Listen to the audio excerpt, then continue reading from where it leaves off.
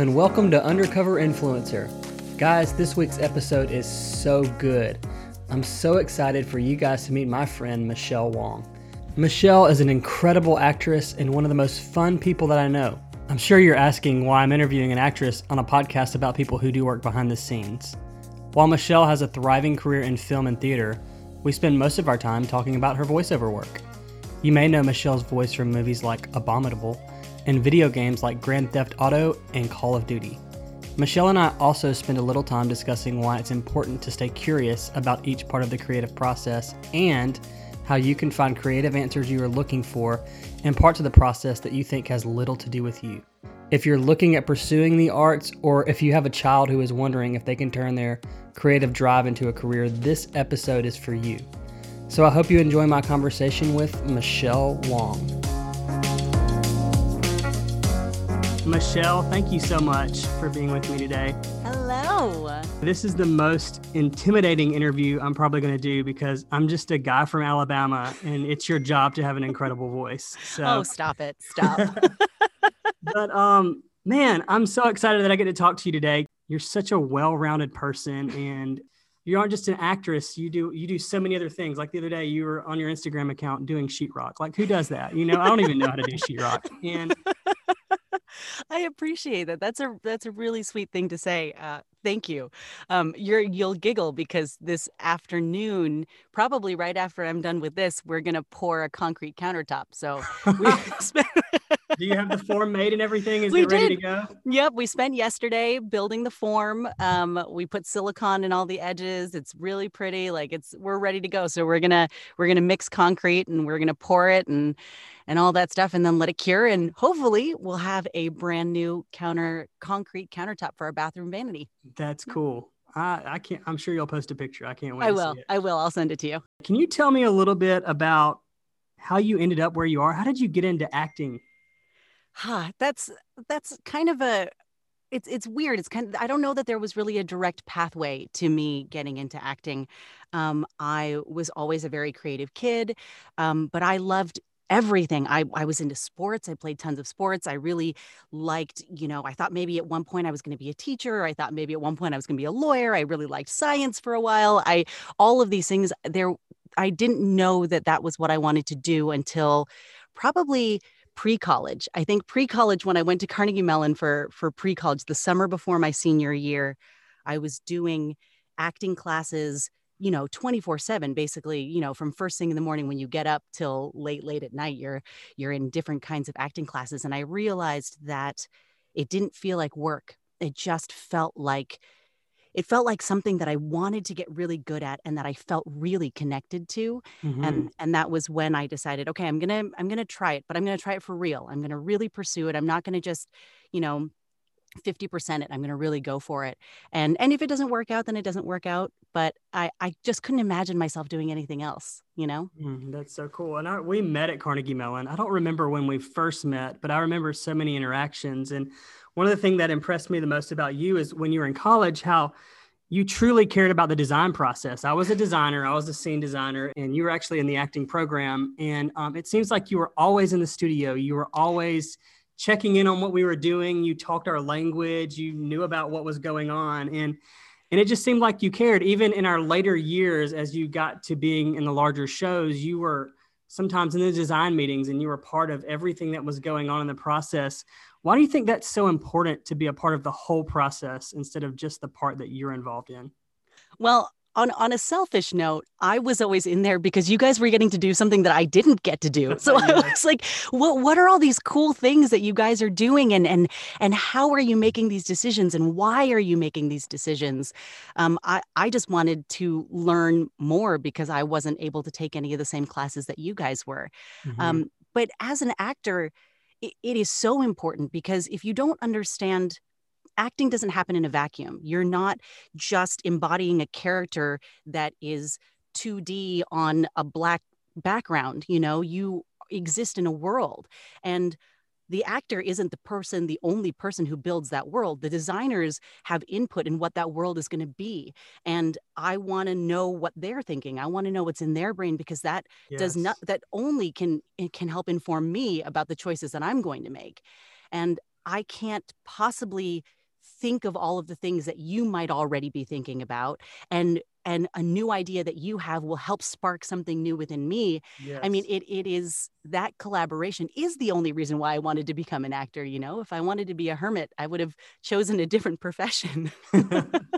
And you talk about collaboration, acting in theater is such a collaborative process. I remember when we would start the design process, that something would happen when we would go into the rehearsal studio and see your end. And what you thought the piece was going to be would change instantly. And I just Yeah. love that part of theater where you work together and things, what one person thinks it will be, when 15 people put their mind together, it becomes something completely different. And to me, that's the most fun part of theater. That's the fun part of entertainment. That's the fun part of art, is just being with other people and sharing that process with them. Yeah, I completely agree. And I felt that way as an actor, getting into the space, because we're starting with just, words on paper by ourselves in a Mm-hmm. room, and then we stand on stage, and we start to see set pieces coming together. We put on a piece of clothing. Some actors, I was one of those actors who was like, if I found that one piece of clothing that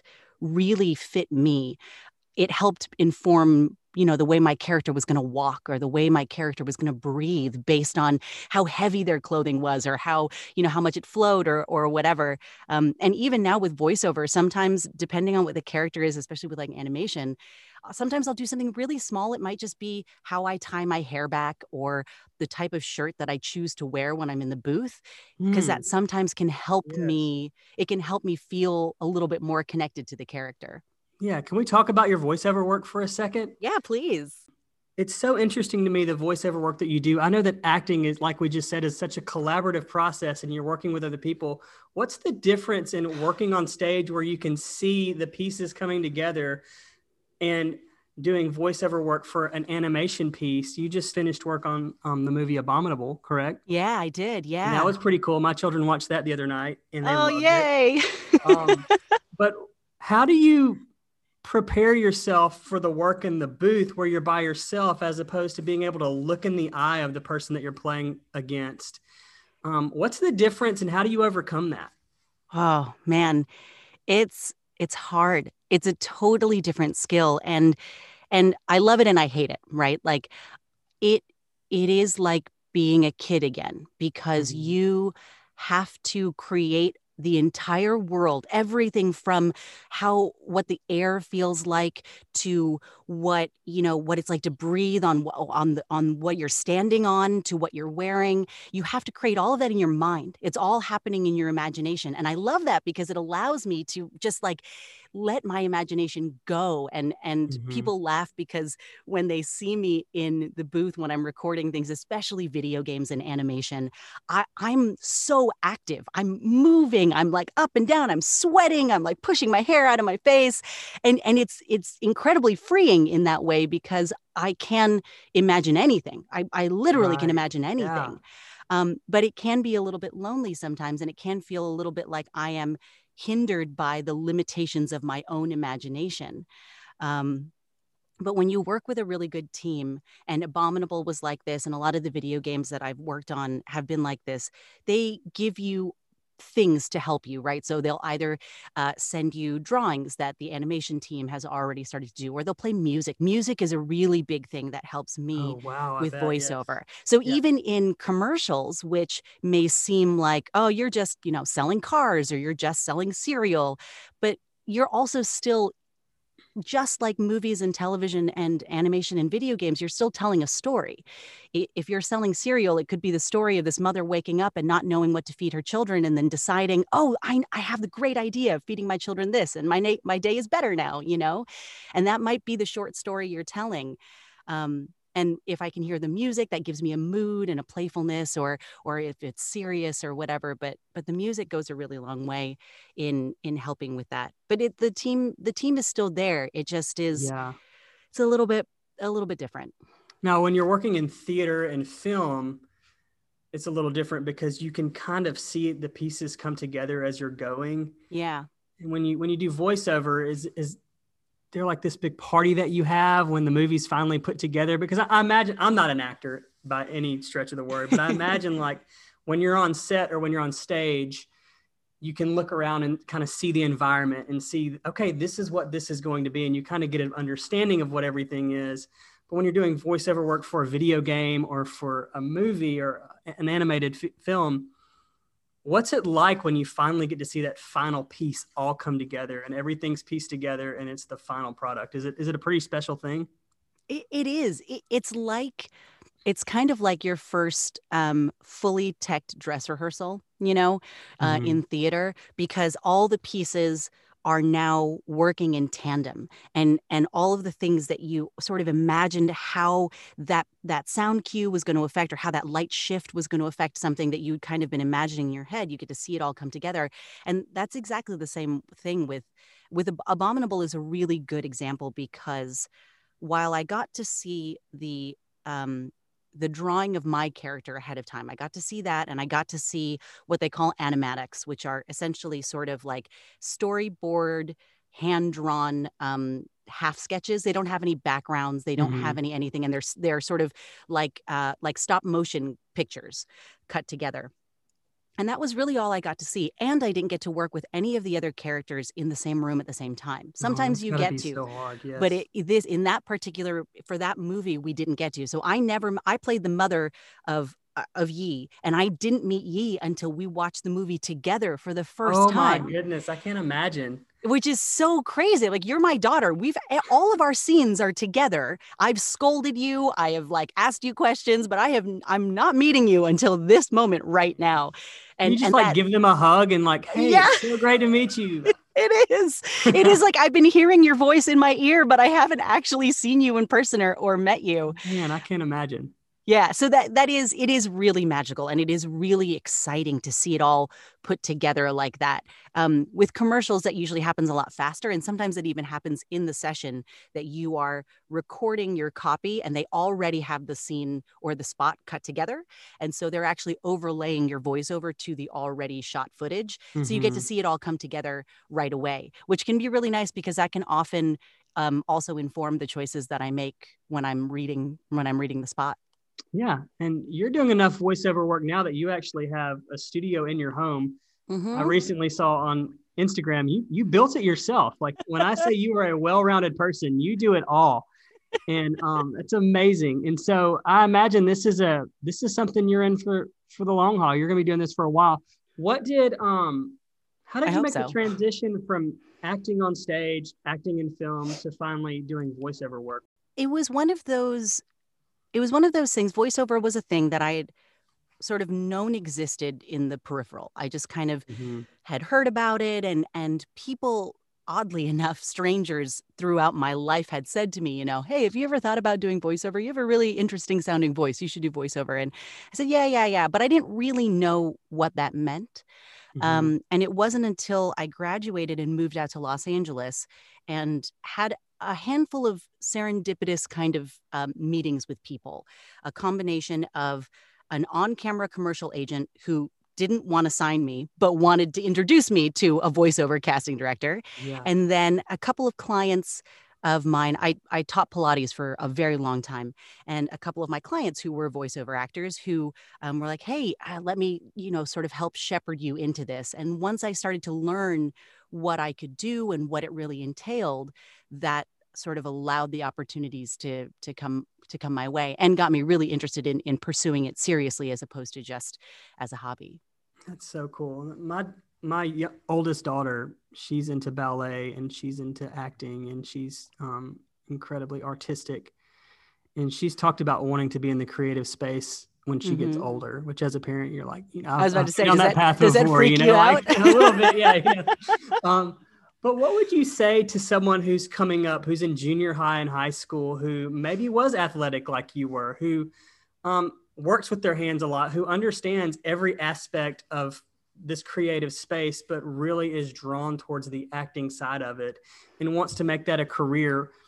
What would you tell them about the path that lies ahead for them? And what did you learn as you went through, the later years of high school through college and then got into where you are now, which is, it's been 15 years since we graduated. I Oh was my thinking gosh, about don't this. say that. We are getting old. I Yeah, mean, no, no, but it's so true. My gosh, it was so long ago. That is really crazy. oh man, I'm telling you. Wow. But what would you tell people, younger students who are wanting to take this career path? What advice would you give them as they move forward?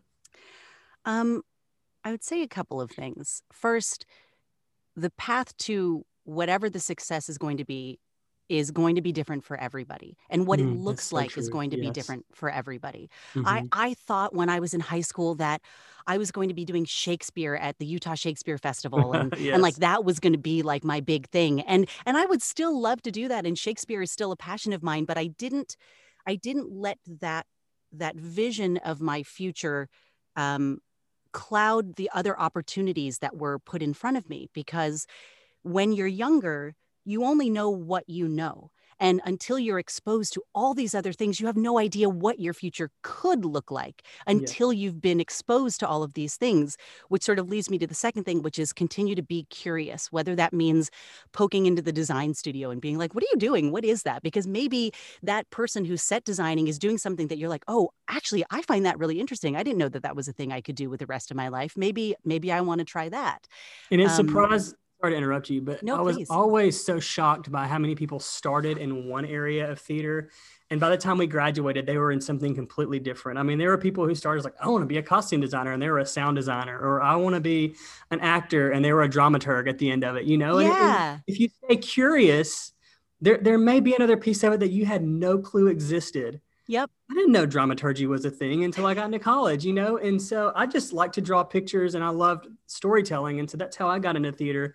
But your world is opened up. And as long as you stay curious, you never know where you're going to end up. Yeah. And each of those pieces will help, especially if you continue to harbor that desire to tell good stories. Mm, Everything you learn along the way will help enhance your ability to do that, whether that is understanding perspective and color and sound design. That can help enhance the way that you tell a story, even if what you're using, your instrument is your voice, or your instrument is your body, or your instrument is your pencil. If you decide you want to become a writer, mm-hmm. I think that understanding how all the different elements interplay with each other and how all those different elements speak to everybody else, right? Because sometimes the music of a movie is the thing that moves somebody, whereas maybe the costumes of a movie is what moves somebody else. And Yeah. to understand that each of those pieces can come together to really tell a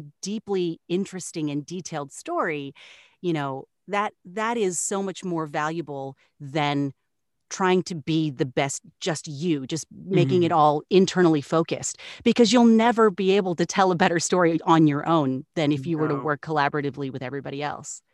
Speaking of that, you are married to another creative. He's a Yes. really cool guy that we met in college. How did Hmm. you guys meet? Um, Kind of exactly how you describe, which is like me poking my head into design studios and saying hi to my friends and being like, "Hey, what are you up to?" He was just one of those people because he was a designer at Carnegie Mellon, and I would poke my head in there and just be like, "Hey, what are you doing?" And then I would start, chatting up whoever it was, and he definitely had a little bit of that same he would say something similar to what you said about like me showing up being like, who is this actor who is just like showing up in the design studio all Always, the yes. time, like why is she here all the time? I remember you guys had to take a design course, I think our freshman or sophomore year. And I remember the design teachers, they would always talk about the actors and the work that you guys were doing. And that's, you probably don't even remember this design course you had to take. But I I remember don't. them coming to our class and being like, that Michelle Wong, she is so good. We have to get her in the design program. No. And it was so true. You produced such great work. It was incredible. It's like, she doesn't need to be an actor. She needs to be a designer. We need to get her in here. Like, and so it's so funny. But your husband, he's not just kind of a designer. He is a phenomenal designer. I mean, Yes. he is so good at his craft. And I'm so respectful of the work that he does. But the one thing I want to ask is, what's it like to be married to someone who is along the same path as you, but doing a different piece of the puzzle as you? Do you guys ever sit down and talk about your processes, or do you just kind of leave that at work and come home and talk about something else? How does that work in your house? It's interesting because in some ways it makes things like building this booth amazing because Mm-hmm. I had this idea. I had a thing that I knew I needed. I needed it for my career. I needed it for my job. And I had ideas and I knew functionally what I needed it to do, but I didn't have all the skills to be able to design it correctly. And having someone like Dale to bounce those ideas off of and then have his expertise play into being able to actually design to draft it, like Mm-hmm. I don't know how to draft. I don't know how to use any of the tools. And so Yeah. being able to collaborate in that way is really, really great. Sometimes because he is so good at what he does and because I have my own process of how I want to work, we do butt heads because sometimes our way of getting to the finish line is so different. Yeah. We have such different creative processes that sometimes I'm like, oh, I just want to like throw stuff at the wall and see what sticks. And he wants to be a little bit more meticulous about like Yeah. organizing and making sure that every step is the way that he wants each step to go, which is the process that works for him and is why he is so good at what he does.